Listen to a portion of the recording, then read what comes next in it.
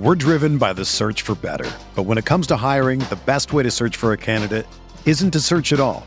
Don't search, match with Indeed.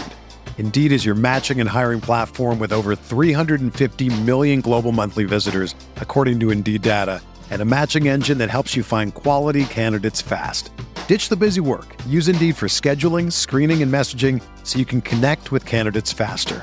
Leveraging over 140 million qualifications and preferences every day, Indeed's matching engine is constantly learning from your preferences, so the more you use Indeed, the better it gets. Join more than 3.5 million businesses worldwide that use Indeed to hire great talent fast. And listeners of this show will get a $75 sponsored job credit to get your jobs more visibility at Indeed.com/Blue Wire. Just go to Indeed.com/Blue Wire right now and support our show by saying that you heard about Indeed on this podcast. That's Indeed.com/Blue Wire. Terms and conditions apply. Need to hire?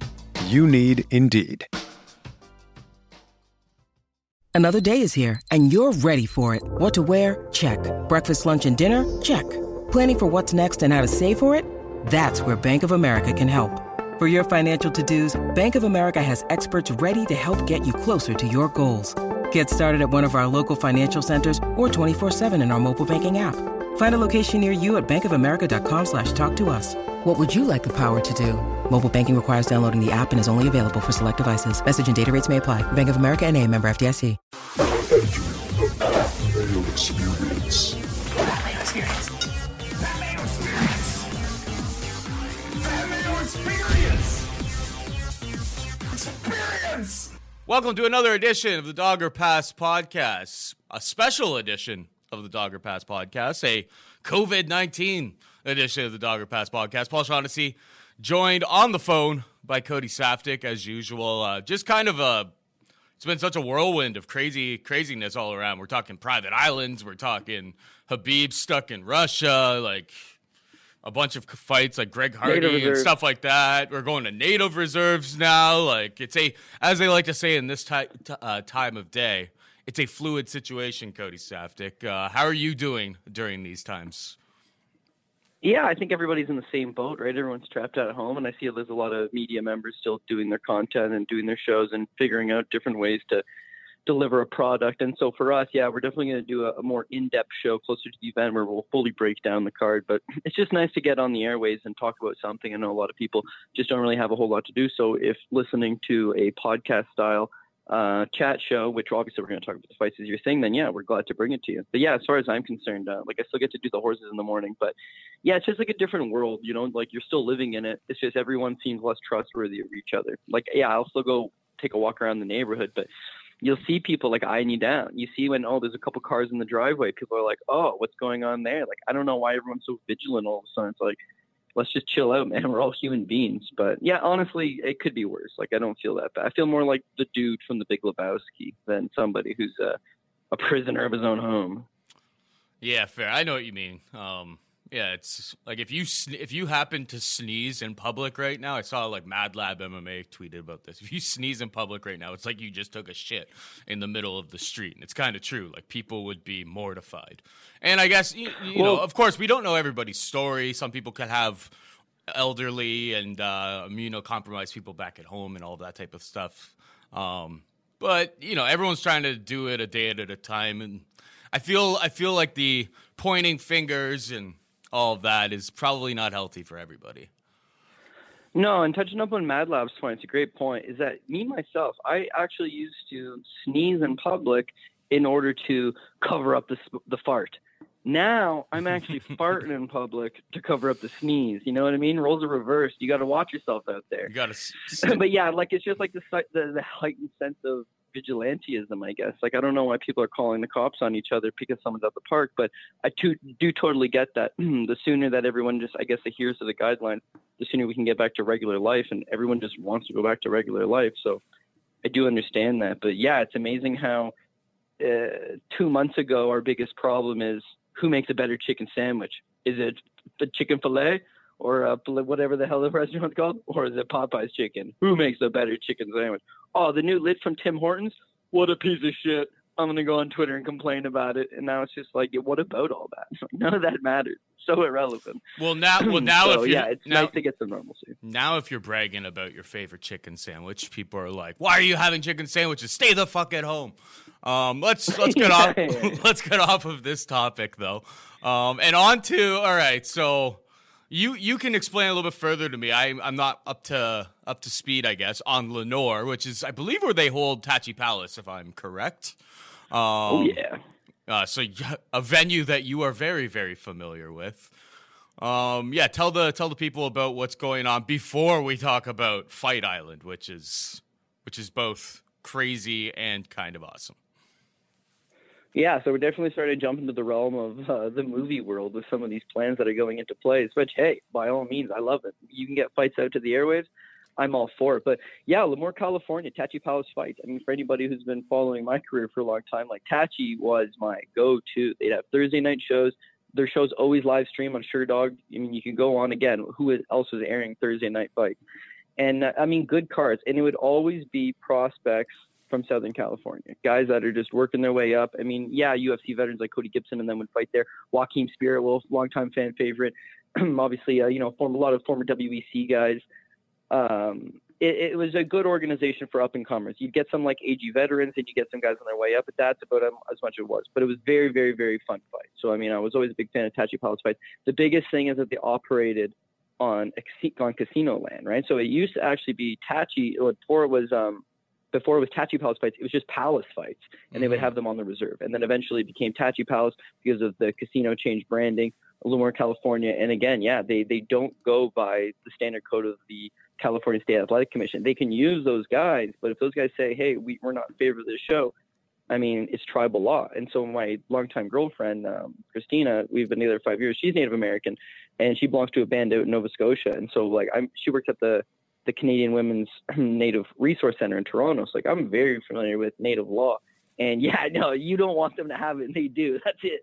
Like, it's their land. Like, we signed the treaty agreement. Like, if they want to go ahead with it, they're going to. And looking at it from their perspective, I mean, these bands are also trying to come up with ways to provide for their band members, right? A lot of these band members don't work anyways, and a lot of these people are, they're stuck on the reserve. A lot of them are saying, hey, we don't want you to leave the reserve. So let Chief and Council know what you guys need. We'll bring the supplies to you. They're doing a great job trying to take care of their own people. But I mean, just like any group of people, it's like we need income. The casino is currently closed.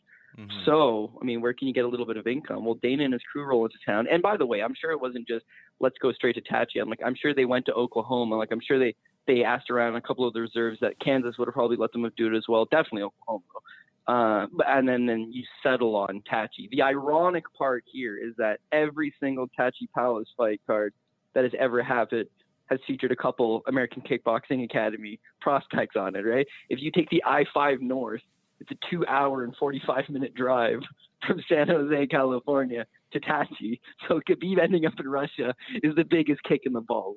But we're getting an awesome replacement, so I'm looking at it on the positive side.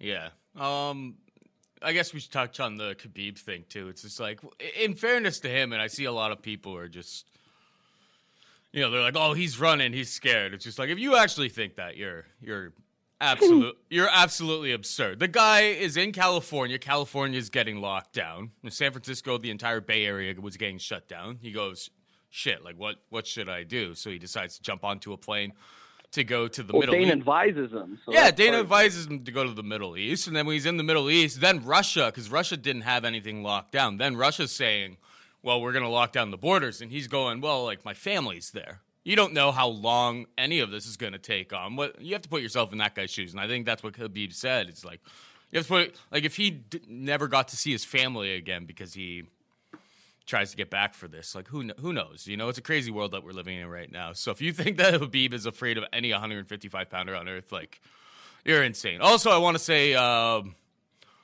there's going to be people who have very, very hard stances on whether or not this card should go on. We're not going to be the guys, as we said with the Cage Warriors, that we're not going to be the guys to complain if things get pulled, if something gets in the way of it going on. But as long as there are fights to bet on, I will be betting on fights, and we will be here giving you advice on who we think you should bet on or who we are betting on for said fights. So Oh, if you exactly. came here for like, oh my God, I can't believe that the UFC is doing this. Like, we're not the podcast for you. There are plenty of other outlets out there giving you that information. I'm not an expert on any of this, any medical stuff, how the virus spreads. You know, like I realize that it would be a lot safer for the fights to not go on, of course, but I'm not going to stand in the way of people who want to sign the dotted line and do this making money. So I guess I'm an eternal. Sorry, I lost my train of thought there. You go. No. I mean, I hear what you're saying. It's just like we're not the moral police on this. We can't really give our stance. But again, when I look at, say, if you want to go to Costco, right? So it's like, oh man, Costco is a big building. It's like, oh, how many people are in Costco? It's like, oh, well, they're trying to limit it. Normally, there's 200-300 people in Costco, but they're limiting it to 100 people. It's like, well, man, how many people work in Costco? It's like 100 employees at any one time are in the building. So you mean to tell me there's a big building with 200 people in it walking around doing their business and it's not considered unsafe? It's like, no, because they're just going and grabbing groceries and they're minding to themselves. It's like, okay, well, there's 200 people in this one singular building. And then on top of that, it'll be like groceries, by the way, six people here. Yeah. Groceries and combat sports are two different things, of course. Like one is a lot more essential for people to get by. We don't necessarily need this. We would like to have these fights. No, I'm not comparing them in that one's essential and that, yeah, of course, food's the number one necessity and one is a luxury. We want to watch people punch and kick each other in the face because we're sitting at home bored. Even if we weren't sitting at home bored, you and I would still like to watch it. But I mean, the world's trying to maybe put that extra bit of pressure on them to like, hey, get these fights going. We want someone to watch.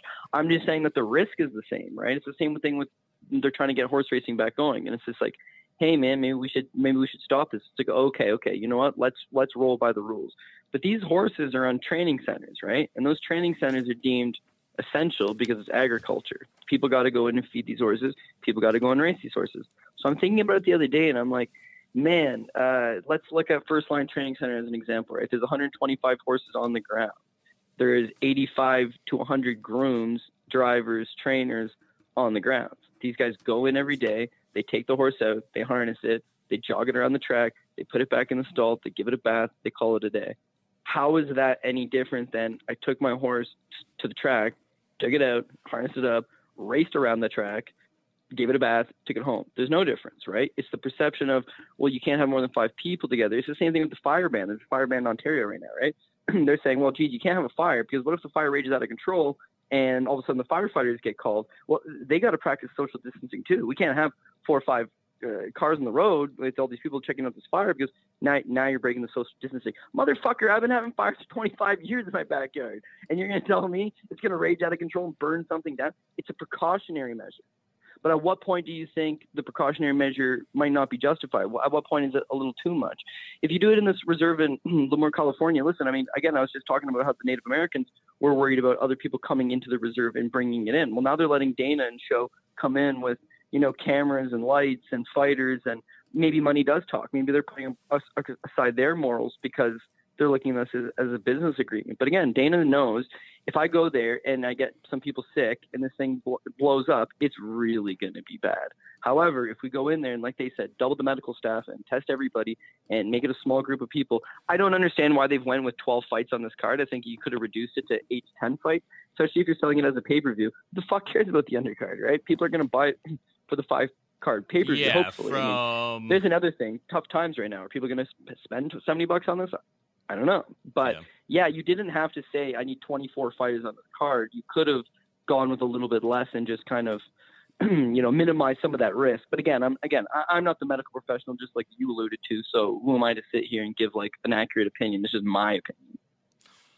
Well, let's get into the actual fight. So we don't have to talk about any of that stuff anymore. We can pretend there's some normalcy here. So we've got Justin Gaethje stepping up and in, taking on Tony Ferguson in the main event. Obviously, Ferguson was getting ready for Khabib. He's been training for this fight forever, it seems. Gaethje, we don't really know what he was doing, kind of coming off the couch. There is an interview of him saying that he didn't really know if he would take the fight if he was given the opportunity. So that kind of leads me to believe that the guy's in really not much shape. He's actually, another interview that he had, he was saying that he's got about 16 minutes of fury. 16 to 20 minutes of fury. So he basically said that he is concerned if this gets into like round 4, round 5, he is concerned about competing against Ferguson, who has shown no ability to tire whatsoever. Initial thoughts on this here? Yeah, and initial thoughts is I got to go with Tony Ferguson, being that this is a very strange card, because normally when we break down cards, it's like we're always talking about this guy had a camp switch, and this guy, oh geez, it looks like he was on vacation 3 weeks ago, and then this guy, oh geez, it looks like you can go by their social media and get a grasp of like how good's training camp been going. Now it's you have no idea, Paul, no idea. No, you have no idea. Like in Gaethje's case, like you alluded to, at least he's gone on record to been like, I wasn't doing much. But even when he says, no, I'm still going to the gym. I've got Trevor Whitman, I've got one of my striking coaches, and I've got Drew Dober. That's it. So he's effectively training with one single guy, Drew Dober. Drew Dober's he's a hellraiser. Drew Dober is nothing like Tony Ferguson. So I get it would have been very hard to find someone like Ferguson regardless, but at least you could have worked with your Neil Magny's of the world that are in your camp who have some of that length, that they can all show you one little thing that Ferguson does, and then you can tie it all together over the course of 8 to 12 weeks of preparation and go in and give it to this guy. But you don't have that, right? So in that in itself, and everybody's going to have a crazy camp. The thing with Tony Ferguson kind of always just does his own thing, right? You never see these tapes of Ferguson going hard in the gym with sparring partners or training partners.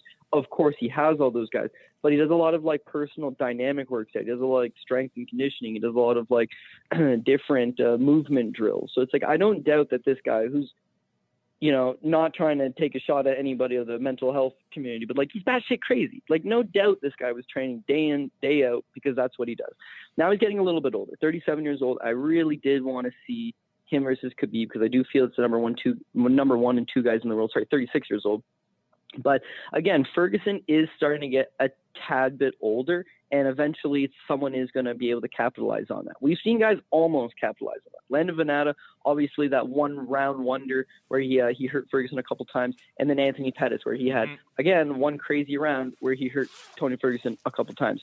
Justin Gaethje's laying it on the table. I'm coming out here to hurt Tony Ferguson in the first couple rounds. It's the same thing, because maybe he doesn't believe I'll be able to beat this guy over the course of 25 minutes, but this guy can get hit. He is hittable. He can get hurt. He can get wobbled. If I just go pour the pressure on him right away, maybe I take this guy out. But then I go back to the fact that he has, people always say the guy's got a bad chin. He's been hurt. He's been wobbled. He's been dropped, but he hasn't been knocked out. Is that a bad chin or is that a good chin? Yes, he's being stunned, but his ability to take that punch and then come back too. And like you alluded to, he doesn't know how to get tired. He can't get tired. And like, that's the exact two things. Those are the exact things that broke Lando Venata and Anthony Pettis, the guys that did have success. Is even if you do hurt him, he just keeps coming. The pace is so high that you're going to get tired.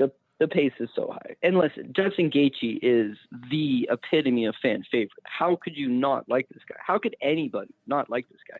And so my dad and I, we've been watching him for a while. Actually, I got my first exposure to him. He beat Dan Lozon for World Series of Fighting, but before that, he beat my boy Drew Fickett back in the day. And it's just like, oh man, like maybe this guy's going to be a top prospect. Took out Fickett in like 12 seconds. He was 5-0. Since then, it's just fight. Like people remember him from his UFC tenure where he's winning Fight of the Year. You look back at any of his World Series of Fighting fights, they're all Fight of the Nights. They're all Fight of the Year candidates. So my dad asked me the other day, he says, oh man, I'd love Gaethje. I think it's going to be a better fight, him coming in for Khabib. I says, I don't know. Everyone wanted the Khabib fight, but you're right. Khabib is ultra entertaining 80% of the time. And then the other 20% of the time, he's so dominant. You don't get the greatest fight. Gaethje is entertaining 100% of the time. Oh, every time. Tony Ferguson is exciting 100% of the time. So would you want a pure exciting guy versus a mostly exciting guy? Two pure exciting guys. So my dad poses the question. He says, oh, geez, I don't remember Gaethje's loss. He's not a hardcore fan. Obviously, he says, I don't remember Gaethje's losses. Who are the two guys to beat him? I said, Eddie Alvarez, Dustin Poirier. He says, oh, I remember. Those are both Fight of the Year, weren't they? I said, yeah. He says, how did he lose those? Both times. It's a pressure game, right? He comes at you with everything. Mm-hmm. You come him with everything. The guys that can't stand up to what he's delivering, they fold over. The guys that are able to withstand Justin Gaethje's pace and then bring it back and then some, he always, I don't want to say it falls apart. I don't want to say the wheels falls off. It's just the pace is so hectic. No human being, no mortal man can withstand that, and he's fallen over. Now, it's important to note, Eddie Alvarez takes him out late in the third. He's just too tired. He topples over. Well, knocked out, obviously, but he's so tired he topples over. Justin Poirier gets him in the fourth round. He's so tired he topples over. And that 3-fight winning streak, which has got him back in everybody's mind again. Vic, first-round knockout. Barbosa, first-round knockout. Cerrone, first-round knockout. So, again, the blueprint is there on Gaethje. He's going to try to put that pressure on you. He's going to try to take you out quick. He's going to have opportunities to do that to Ferguson because we have seen Ferguson get caught early in some fights before, yes. But I do truly believe that it's going to play out longer. It's going to go Ferguson, maybe gets caught early, but keeps chugging forward, keeps, just using that speed advantage, using that length advantage, touching this guy up. And then eventually we're going to see the fact that, geez, one guy hasn't been training for 12 weeks. One guy's been training for like 3 straight years, getting ready for this opportunity. Like, he's in the best shape he could possibly be. And we've seen him, a fighter who, with Ferguson, the thing is like, since that RDA fight in Mexico City at 10,000 feet altitude, like, you can never doubt this guy's cardio in any situation ever. Like, that guy, that was the most impressive display of cardio I've ever seen from two guys. Yeah, I mean, when you consider that it's a mile high in the air and he threw 200 significant strikes, like, it was crazy. Yeah, and I remember Rafael Dos Anjos, who hadn't really shown to have cardio issues at the time. It's pace for pace the first 2-3 rounds. What secures that for Tony Ferguson? It's like the last 2 rounds, Ferguson's not even breathing heavy, and Rafael Dos Anjos, who has a lot of 5-round title experience, is starting to get a little bit tired. So, yeah, I think we all give that advantage to Tony Ferguson.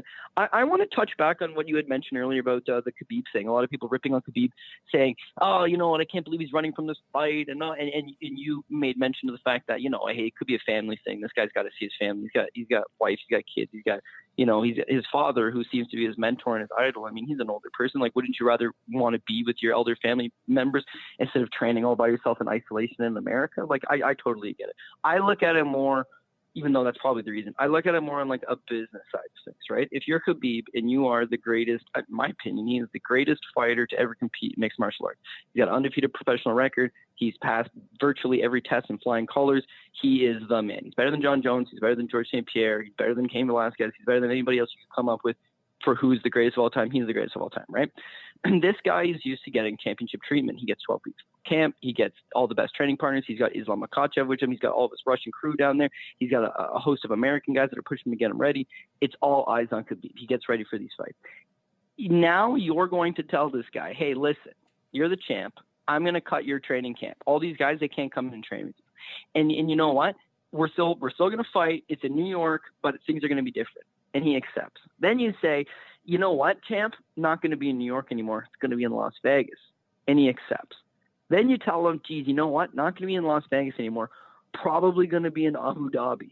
And still he accepts and goes to Russia. And then you tell him, oh, geez, not going to be in Abu Dhabi. Don't know where it's happening. Keep training. He's not a journeyman. He's not a guy that needs a paycheck. He's got a legacy. He's undefeated. Why would anybody in their right mind take a fight with these kind of circumstances when you're him? You don't have to. Other people have to. You don't have to. So I completely agree with him saying, I'm not taking this. Now you flip side to that to Justin Gaethje. Justin Gaethje has been chomping at the bit for a title fight for how long? He's been begging. And he's clearly the guy that deserves one. But because this Ferguson and Khabib fight kept getting canceled and then rebooked, and then Khabib fought somebody else, and then him and Ferguson gets rebooked, Gaethje's just sitting in the wing. He's chomping at the bit. He's not getting the $1 million payday. He wants this. He wants this bad. No doubt he's motivated. It's that if he had been motivated for 10 weeks, we would get an optimal version of Justin Gaethje.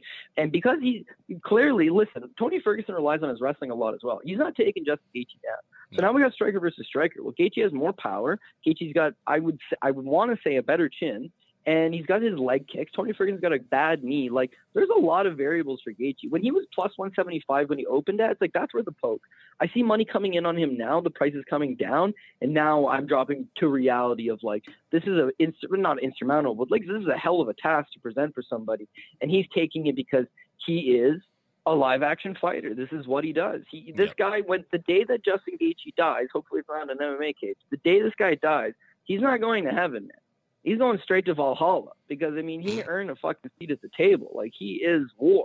He's not turning down this opportunity, but that could also be his detriment here, right? Mm-hmm. Yeah, I think at the end of the day, if you like Gaethje, you might as well. I see plus 230 out there by knockout. I don't see him winning a 5-round fight. I would take the extra. He's around like minus 155 out there. I would take the extra little bit and just get the knockout there if I want it. But I like Ferguson as well. The guy, he was training. I see a lot of people betting Gaethje right here. I see a bunch of fighters and maybe the more casual kind of side of things. Not necessarily all bettors, but I saw some like professional fighters picking Gaethje and stuff. Give me the guy who is training for his legacy fight, who is in shape, has always been in shape, and probably like Tony Ferguson. There's the Tony Ferguson joke. Tony Ferguson's the kind of guy to contract coronavirus just to prove to everyone that he can get over it. Like this guy's a maniac when it comes to training. Like he's probably up at Big Bear right now. Like, I mean, he's kind of up in isolation all the time. I expect to see the best Tony Ferguson. I do not expect to see the best Justin Gaethje, and that's unfortunate. Because I think Gaethje is a problem for any of these guys on any given night, but he's not coming in the best scenario by any stretch of the imagination. Yeah, I think you just nailed it. It's preparation. My last point I want to make on that is people were laughing at Tony Ferguson way ahead of the curve, man. People were laughing at this motherfucker 4 or 5 weeks ago for wearing gloves at the press conference. Who's laughing now? Yeah, that's right. It looks like Tony Ferguson figured it out. Yeah, but then he gave that ball to Weili Zhang. Was he wearing gloves when he handed it to her? Yeah, but she wasn't. He's trying to Listen, I'm not going to make the China. I'm not going to make the China joke. Yeah, do not make that joke. Let's move on. We got Greg Hardy taking on my boy Yorgan De Castro. The money train is coming into town. He's an underdog again against this time Greg Hardy. Greg Hardy minus 180. Yorgan De Castro plus 168. What's your take here, Cody? Yeah, I'm really hoping this isn't the finalized bout order because, like, in what fucking absolute back-ass world is Francis Ngannou versus Jairzinho? I think ESPN has a prelim. I think ESPN probably wants. ESPN probably wants that. Ngannou was supposed to be on a free card. Maybe it's something to do with like contracts or something, right? That's what I'm thinking. Because of course, Francis Ngannou should be the co-main event on this card. Dude, undoubtedly. And it's not even just like he should be high up on the card because the fight's gonna be crazy. I think we all think this fight could go either way, maybe goes either way. Both guys have massive amount of power. Hopefully it's not like the Derek Lewis fight, but this fight could be super exciting. It's more than that. It's the fact that if you ask almost anybody who's the number one contender in the heavyweight division, it's Francis Ngannou. The DC versus Stipe trilogy fight, waste of time, really. Like, yeah, we're going to watch it, and yeah, we're excited about it, but it's like the torch has been passed, man. I mean, it's time for Francis to get that second title shot and see how many improvements he's made. So on one hand, this is considered a stay busy fight for him. All he's got to do is win it, and he's going to get a title fight. On the other hand, it's an extremely dangerous stay busy fight. But to put that on the prelim and to put Greg Hardy versus Yorgan De Castro, I don't know. And then beyond that, listen, Vicente Luque versus Nico Price is pure violence. It's a great fight. Jeremy Stephens versus Calvin Kattar is pure violence. It's a great fight. It's just Greg Hardy ain't fighting for no title anytime soon. Luque and Nico Price ain't fighting for no motherfucking title anytime soon. Calvin Kattar and Jeremy Stephens ain't fighting for no motherfucking title anytime soon. Francis Ngannou is literally already knocking on the door, and the door should open. That's why it hasn't, and he's gonna have to take this one. But fuck, man, that's definitely the co-main event. That's why I'm saying that I guarantee it's like ESPN on their proper channel. They're just like, we want a good fight. We were supposed to get Francis. We're getting Francis. So that's gonna be the main event of the prelims, at least on the bet order that they release. Like it makes more sense for him to be up there. But I could totally see ESPN being like, listen, man, we have no sports right now. We need something like, we don't want Vicente Luque versus Nico Price, which is a great fight, a very exciting fight. They're like, we don't want to be putting that, when they're doing all their promos and stuff for this event. They don't want to be pumping up that. They would rather have Francis Ngannou, the big, terrifying man, taking on the guy with the death touch. But yeah, no doubt about it. But it is a talented card the whole way up and down. So you would think that they would be happy to take some of these other fights. Like if you give me Jacare versus Uriah Hall as the featured prelim, I think that's a fucking awesome fight. But again, yeah, you're right, and you're definitely right because UFC, when they signed that deal with ESPN, they put in the contract that they have to deliver no less than 42 events to ESPN or they don't cap their bonus, right? And the bonus is $750 million. Like, that's not the bonus. That's the full payout of the contract if they hit the 42 events.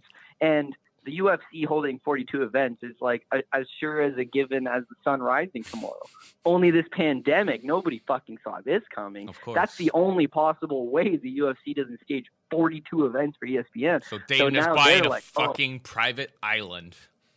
Yeah, of course. Now it's like, well, they're renting the private island. Of course, you know what I mean. You know what, dude? The show has to go on. And it's not like, man, these players got to eat. It's like, I got to hit this targeted bonus. So they spent a lot of money buying this organization, $4 billion. So you're kind of seeing the desperation, I suppose you can say right now. Anyway, let's get back to the actual fights rather than... So Hardy versus De Castro, what's your take? Okay, so Yorgan De Castro, like you mentioned, he's definitely been the money train. I mean, I didn't have the grapes in my pants to pull the trigger on that Dana White's Contender Series fight, but all the props in the world for you and the other guys that backed him, that's just an outrageous price tag. And then he comes in the UFC and he keeps the train going, being Junior Taffa. And now he gets Greg Hardy. So you're getting two polar opposites. You're getting Yorgan De Castro, who's a massive underdog against Alton Meeks to get a contract in the UFC potentially, versus a guy that was never the public's darling, but certainly the UFC and I guess American Top Team's darling, and that they're super high on him.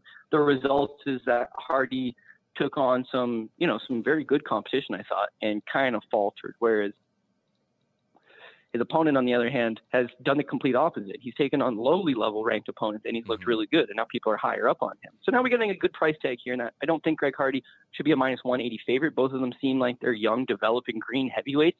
One guy's showing you in De Castro that he's got a massive amount of power, and he's got a very, I don't want to say underrated because everyone's jumping on it now, but his leg kick game is nasty. So he demobilizes you. He causes you to make a stupid decision like the Junior Taffa fight, and then he capitalizes you with that right hand. He's 6-0. I don't know how good his chin is because I haven't seen it tested, but he seems to have a lot of faith in his chin. Like, he don't mind sitting in the pocket and throwing one, because he seems to just rely on the fact that I know I can take a punch and I know I can deliver probably a bigger one. The thing with Hardy here is that he's a great athlete. And whereas he hasn't looked particularly great in the UFC, like the Alan Crowder fight, he looked fucking awful. His two wins beyond that, Smoliakov and Adams, it's the same thing as De Castro. He really is fighting like a very low level.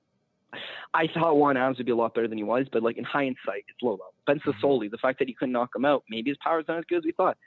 It's the going 5 rounds with Alexander Volkov on like a week's notice. Like, he knew he fucked up with the puffer thing. He jumps right back into that fight 3 weeks later, goes all the way to Russia to fight Volkov, goes 5 rounds, did not look good, man. But to me, that showed like, this guy is still developing. That was 3 by 5 rounds, though. Oh, that's right. You're right. You're 100% right. They switched it to 3 because he was coming in massively short notice. Yeah. You know what? Who knows how it would have played out if it gone longer? I mean, obviously he's going to have those puffer problems. If he needs a puffer, then maybe he wouldn't be able to fight 5 anyways. I just feel like the natural athleticism, he's going to be faster than De Castro, is a little more plodding. And I feel like being with ATT, even though the uncertainty of training camps and how's this guy getting ready and all these different things, he's one of those guys that's largely benefited from the fact that he's a multi-millionaire. So he has a home gym. He has aides that are coming down. He has people, trading partners that are willing to set aside because he's kind of more of a he's like more of an object, right? It's like, man, there's money to be made here. This guy has funds. He can fund himself a training camp. I would feel like being with ATT and them having the game plan of, you don't want to stand and bang with this guy. He's going to be slower. He's not as rangy as Volkov. That was one problem he had with Volkov. The Crowder fight, I don't know if that'll happen. It's just like he thought he was going to knock Crowder out. When he hit him with a few shots, he didn't go out. Shit went sideways for him. He got himself DQ'd. But again, I feel like even though he's not the youngest guy because he's, completed a full career of professional football, at 31 years old, given how little experience he has, only 8 professional fights, one's got to think that this guy's not just completely a busted prospect just yet. He's an absolute specimen, weighs in at 265. That's him cutting him 265. He's 6'5" with an 80-inch reach, and he moves like the wind. So he's got all of that. Now he needs to add the I'm a legitimate fighter aspect to his game. And I feel like he is slowly, but he's moving in that direction. Castro is a fighter. We know that. It's the natural athleticism part that he struggles with. And that's not something I don't think he's going to be able to he's not going to be able to bridge that gap. You don't suddenly just become a great athlete So, you know what? I don't love the price tag. I really don't. And I'd love to just ride that Yorgan De Castro money train one more time. But I got a feeling that this isn't the most exciting fight out there. De Castro doesn't land that big haymaker in the first few rounds. And it's going to be Greg Hardy fighting a smart game plan, staying on the outside, using that length, just touching this guy up and cruising to a decision. Yeah, I can see what you're saying there. I think the biggest misconception about Hardy, and you didn't say it, I'm saying like out there, the biggest misconception about him is that, like, yeah, that all of his fights are going to be like first-round smash jobs. No, I don't think so at all. As you were talking about, he's a guy who has very, very good cardio and mobility for a heavyweight. We saw that in the Volkov fight. The fact that he was able to fight against a bit of a longer fighter like that. And then all of his other ones, he kind of takes his time. I know, like, the early, like, Dana White Contender Series fights, he just went in there because the level of competition was so low, he was able to just run right through those guys. But as we get a little bit higher up, it seems to be, he wants to be a guy who's fighting at range, and then he'll close the show if he thinks he's got you hurt. I do think he could probably keep Yorgan on the outside. I would never, ever, ever lay minus 180 on Greg Hardy in this spot. Haven't decided yet if I'm going to continue betting on Yorgan. I've bet on him every single time, and he's came through for me. So I may be a little bit biased, but if I'm going to end up anywhere here, it's going to be on the underdog. I just think he is the better striker, a little bit more refined at this stage in his career. I don't know about his gas tank and all of that, but he definitely has the more cleaner knockout ability, that's for sure. I just don't know if Greg Hardy, I think, has proven that he's able to take some punishment. Interesting fight all around, but it'll be dog or pass for me, at least a week out. We're going to have a more formal show next week where we can go through a bunch of more things in detail. Let's jump down. Let's rifle through some of these ones here. We'll do a second show. What's that?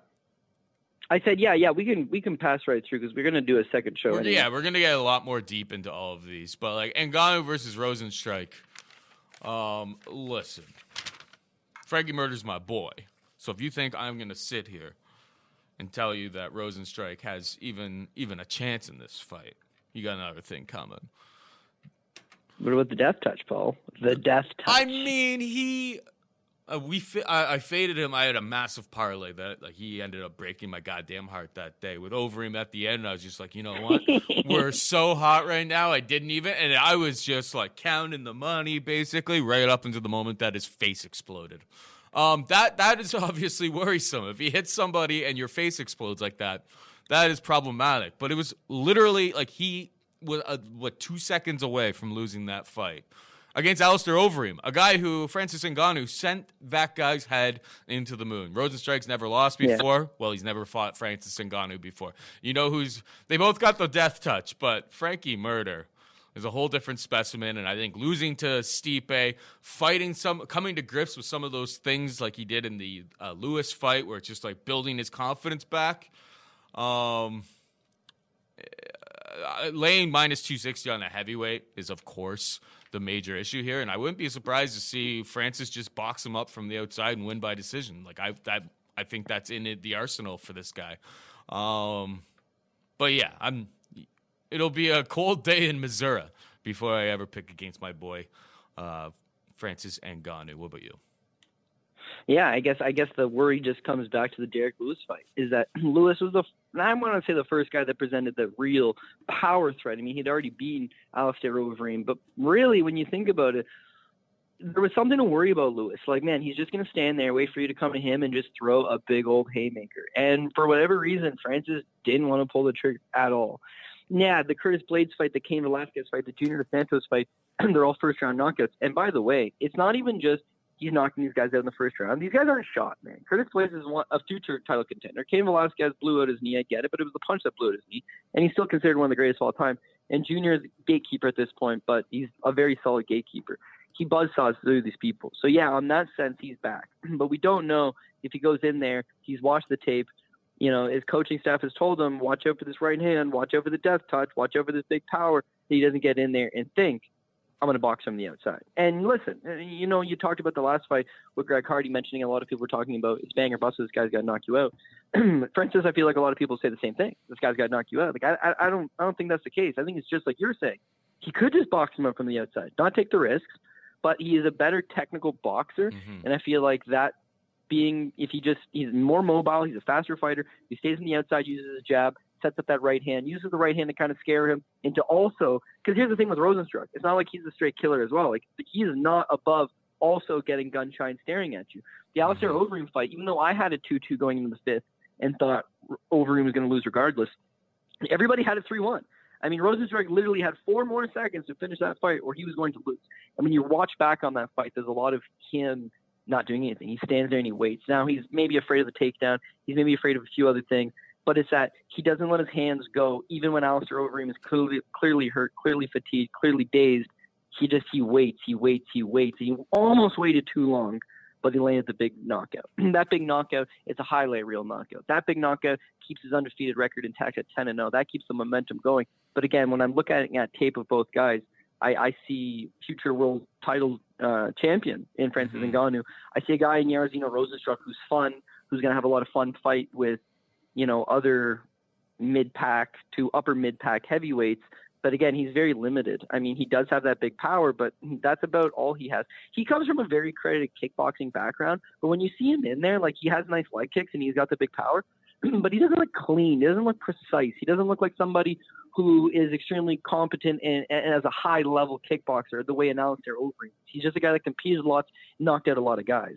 So if I think this is not going to hit the ground, I don't think it's going to hit the ground. We've got a competent kickboxer in Rozenstruik against a more refined, polished boxer in Francis Ngannou. And honestly, if Rozenstruik tries to throw the kick, maybe that's where he's going to get countered. Maybe once he gets countered, he stops throwing the kick. And if he stops throwing the kick, he's going to be in a lot of trouble. But honestly, it's Ngannou all day. The one thing is, and you hit it, it's like, oh man, price tag for two guys with that amount of power. Yep. And we always say middling heavyweights.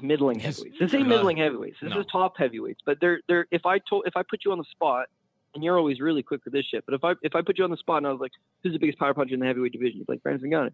If I was like, who's the second biggest power puncher in the heavyweight division? You'd be like, Rozenstruik.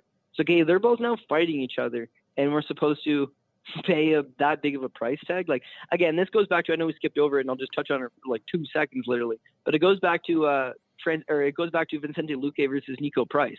Vicente Luque is a far better fighter in almost every aspect of it, but you don't want to pay $260 on a guy who is hittable and can get hurt, taking on a guy who, for whatever reason, it's like he too embodies the touch of death. The difference is Rozenstruik is a heavy 265-pound heavyweight, and Nico Price is a welterweight white boy, and he fucking hits very, very hard. And that becomes the issue, is that if you're looking to just tail a dog who's got an outrageous price on him, that's got, he's got some goods, he's got an ability to win this fight, then it is Nico. When I look at the tape, though, it doesn't even seem like it'll be competitive.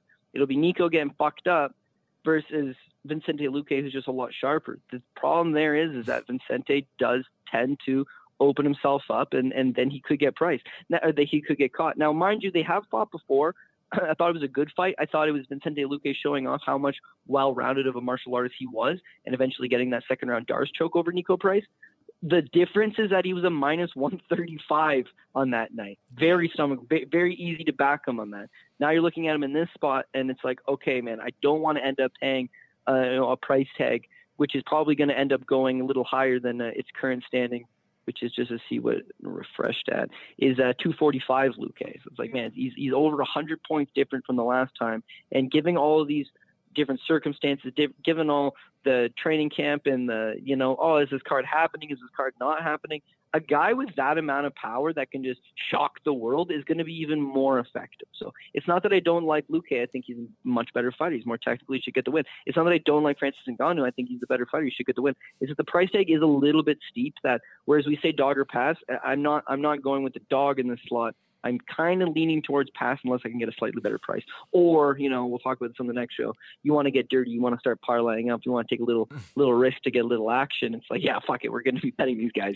I'm just trying to give you the smart lay of the land here, is that it's not a good price tag. Yeah, I understand where you're coming from there. I kind of think that Luque is going to be winning this fight every single second up until the point that he potentially loses. Like, until he gets hit by a toe knows? stab, like it'll be like a toe stab from bottom or something like that, and he'll just wilt, and you'll be like, "What the fuck?" Like he had every single second of it. It's just Nico Price is one of those guys, and I've learned to like not. Yeah, you don't really want to fade Nico Price when you're paying big price like this, because he finds crazy ways to win. Like it's happened over and over.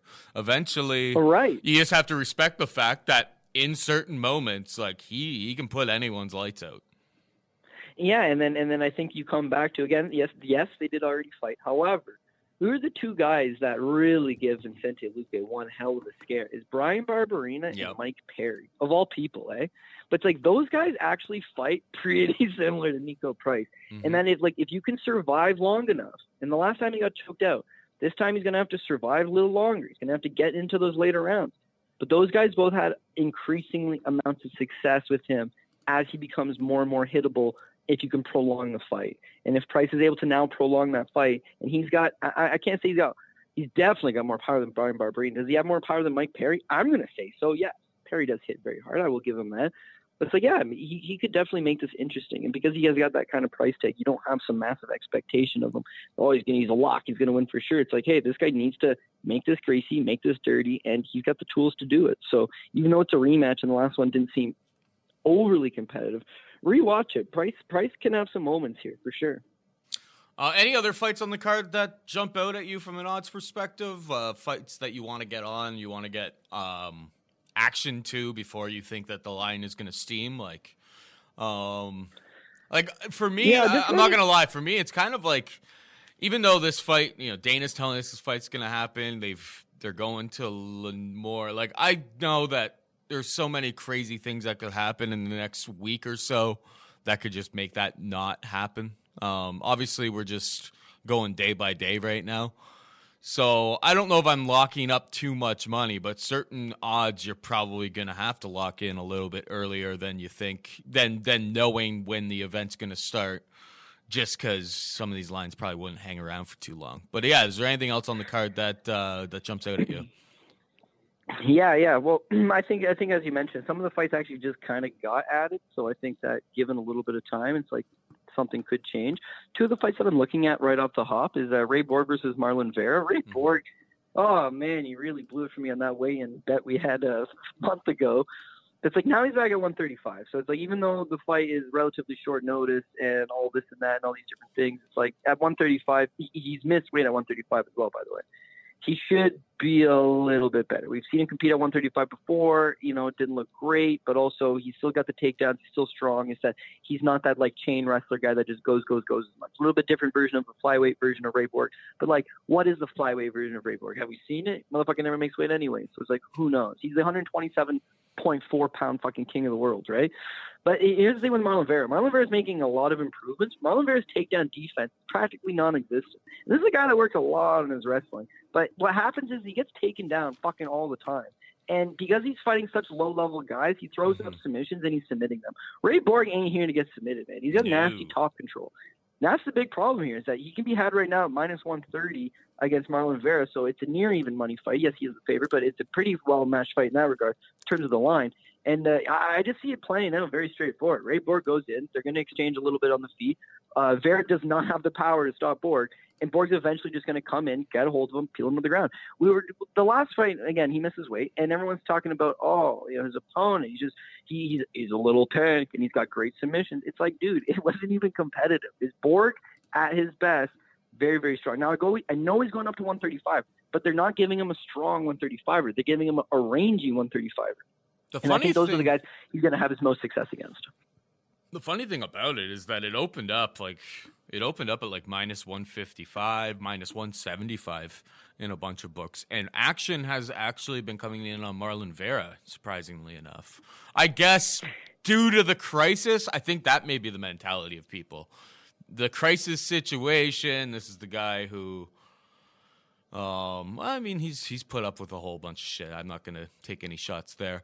I don't know. Action seems to be coming in on Vera, but yeah, I like Borg as well. I think his style just fits like a glove in this type of or in this fight specifically. Yeah, I absolutely think that it's his style that's going to be the big thing. The other thing is that sometimes I give it a little too much credit. Maybe it's not a real point, but it's something that I always keep in mind is that Ray Borg has had all those cancellations. He's had the weight cutting issues. He's had the family issues with, his son having medical problems. He's had, a motherfucking dolly went through a window, cut him, pulled him out of a fight. Like, he's had definitely a rough stretch over the last couple of years. But Ali Abdelaziz has put his name on him and said, yeah, I'm with Borg, and this kid's a talented kid, and he's going to get back on top of the world, and I'm committed to doing whatever possible to facilitating that. When you look at some of the fights that he's been getting booked, it's like it looks like they are trying to do Borg a favor. They're giving him good fights. They're paying him well. They're giving him opportunity. Borg's not the kind of guy, because he has the weight cutting issues and all that, he's not the kind of guy that just jumps off the couch and takes a fight on 2 weeks' notice. It's Ali got him this fight. And so he's got the information that we don't. He would know Borg's in good shape. He would know Borg's ready to go. He would know that this is a favorable match for Borg. Otherwise, he's not going to risk his client. I mean, he's making money off this guy, but also it's like he's looking out for him. And then you go back to Marlon Vera, right? Marlon Vera has had the extreme fortunate. Look at his 5-fight winning streak, right? Mm-hmm. Uji Buren, cut. Guido Canetti, cut. Frankie Symes, cut. Noeline Hernandez, cut. And Andre Ewell should be cut, but fucking robbed Jonathan Martinez his last time out, and so now he's still got a job. None of those guys are even remotely near the level of Ray Borg, both talent-wise, but beyond that, none of those guys are even on Ray Borg's level skill-wise. Like, Uji Buren's a striker, had him in some fucking tough spots. Guido Canetti had him in some tough spots. Noeline Hernandez had him in some tough spots. Like, what's going to happen when those tough spots now occur and you've got Ray Borg on you, who doesn't have a history of being submitted, who doesn't have a history of tiring it, who doesn't have a history? Like, I just think it's all being set up for Borg to pull one off. Yes, technically speaking, Marlon Vera is very close to Tachi. He's a Colin Oyama guy. So, I mean, they've always got guys on the card, but that's not going to matter. There's no hometown advantage here, I don't think. And I don't think that the travel for Borg coming from New Mexico going to California is going to somehow zap him. So he's definitely one at -130 I'm looking at. I just want to touch on another point you made really quick there about how the line actually opened a lot better for Borg, not better for us, but it opened at 55 for Borg. We're getting a better price now, but money's actually been coming in the other way. I almost feel like that's a case of these fights got added late, and so the line was still easy to maneuver, and people were just taking that shot on the dog, saying, you know what, I don't think this is an appropriate price tag. When Michael Johnson got announced against Kama Worthy, Michael Johnson should absolutely run right through this guy. Yes, Michael Johnson has looked absolutely abysmal as of late, has not looked like the same guy, and you can't just write off Kama Worthy and say, hey, Michael Johnson's back. But it was the 270 price tag that was causing me to think those things. It's now dropped to 220 for Michael Johnson. Way more digestible now. I can't fully get behind Kama Worthy, who pulled a big upset in his UFC debut to suddenly become everyone's darling. The thing is that me and you are way ahead of that one.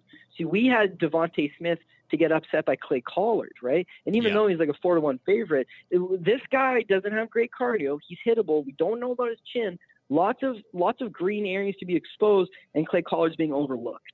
The fight got canceled literally like 3 days out. We had recorded our show, so we never gave it a take on the Kama Worthy situation, but we had straight out faded Devontae Smith. Kama Worthy ended up being the beneficiary of that. But again, you look back at his record, and that's where it becomes problemsome. He lost to Kyle Nelson, also now in the UFC, lost in 1 minute and 3 seconds. He was knocked out in the first Burlington Training Center PTC 1 Genesis. He was also knocked out by Anthony Redditch, who was a journeyman, by 1 minute and 6 seconds into the first round. Matt Bissett knocked him out. That was in the second round. Billy Cantillo, my boy, 10 seconds into the second round. How does that happen? Paul Felder knocked him out. That one lasted 1 minute and 10 seconds. So what I'm saying is he's been knocked out 5 times, and all of them, 4 of them within the first round, and the one that made it to the second round lasted 10 seconds into the second round. He doesn't have a very good chin. He's 33 years old, and what happened was he took a fight in the UFC on 3 days' notice and happened to catch a guy who was there to be caught. Now we got Michael Johnson, who's literally been in there with everybody. And mind you, he looks bad these days. He does. The big power that put him on the map, being able to touch guys and fold them over. Hey, only guy to land a clean punch on Khabib. This guy rocked Justin Gaethje. The power is there. The knockout was, he knocked out Dustin Poirier. It was like fucking a hot knife through butter, man. It was like, holy shit. Then he goes to 45. He lost the power.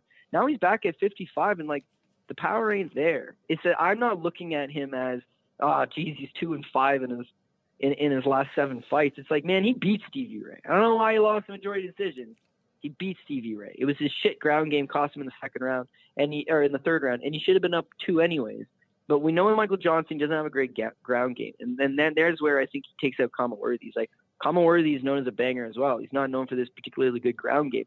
We talk about Michael Johnson getting a little bit older at 33. Kama Worthy is also 33. These guys aren't mirror images of each other. It's like Michael Johnson is just more talented. He's a better wrestler, better striker, better cardio, better experience, fought at the highest level, fought the best guys. I just mentioned he fought Khabib, he fought Justin Poirier. He's fought in absolutely the best guys in the world, Justin Gaethje, all title challengers, former champions.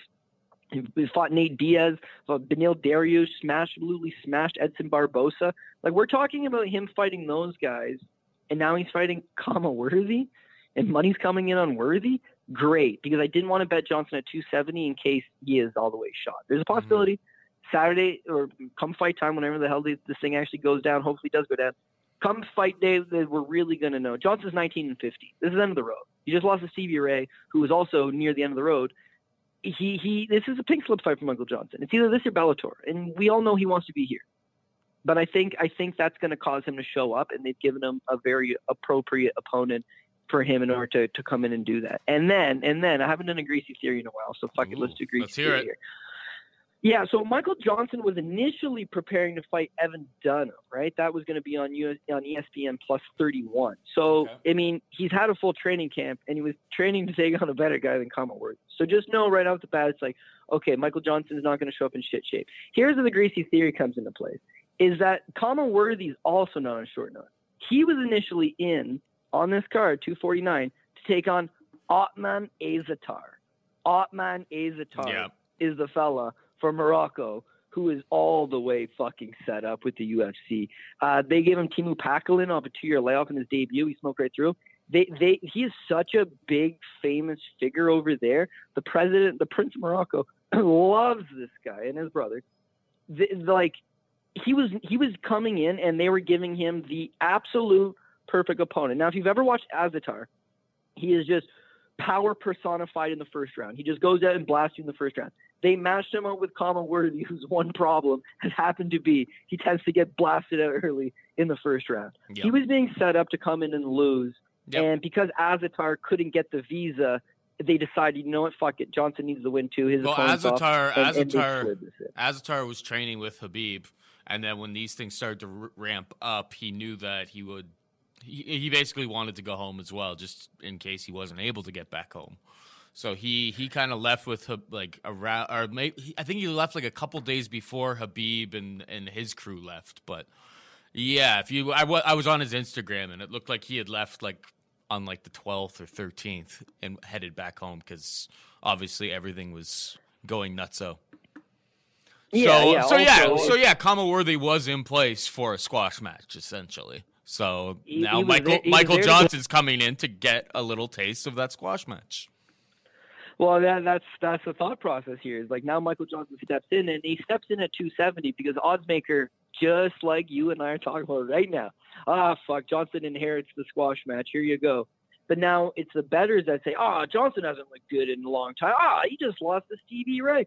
Fuck, man, he didn't look good in that last round against Stevie Ray. Geez, it's Kama Worthy. He cashed big as the underdog his last time out. Don't overlook this guy. He cashed big the last time out. It's like, I get it. But like, he cashed big because he caught Devontae Smith, right? Whereas you've got Michael Johnson, who's like gone around with Nicky Holtzkin, you know, like he's held his own against the absolute best guys in the world, both in the octagon and in the gym. And he still continues to train with guys on this card, such as Vicente Luque. Like, he's going to be in good shape. He's going to be ready to roll. And I think that's where Kama Worthy is going to get himself into a little bit of trouble. So we'll have some final points, obviously, when we do the final wrap-up show. But just a line to keep in mind. If it keeps coming down lower, yeah, by all means. If it starts to go the other way, it's like maybe I'm going to start – well, maybe you should start banking on it real early. And then just before we roll on, not sure if money – it looks like money's going to keep rolling in. When I was looking at Uriah Hall at the beginning of the week, like – plus 140. I see now he's plus 125. Again, that one's going to require a little more tape research, but when we're talking about recency bias and maybe people saying Michael Johnson's recency bias, again, when you watch those fights, he does have some moments.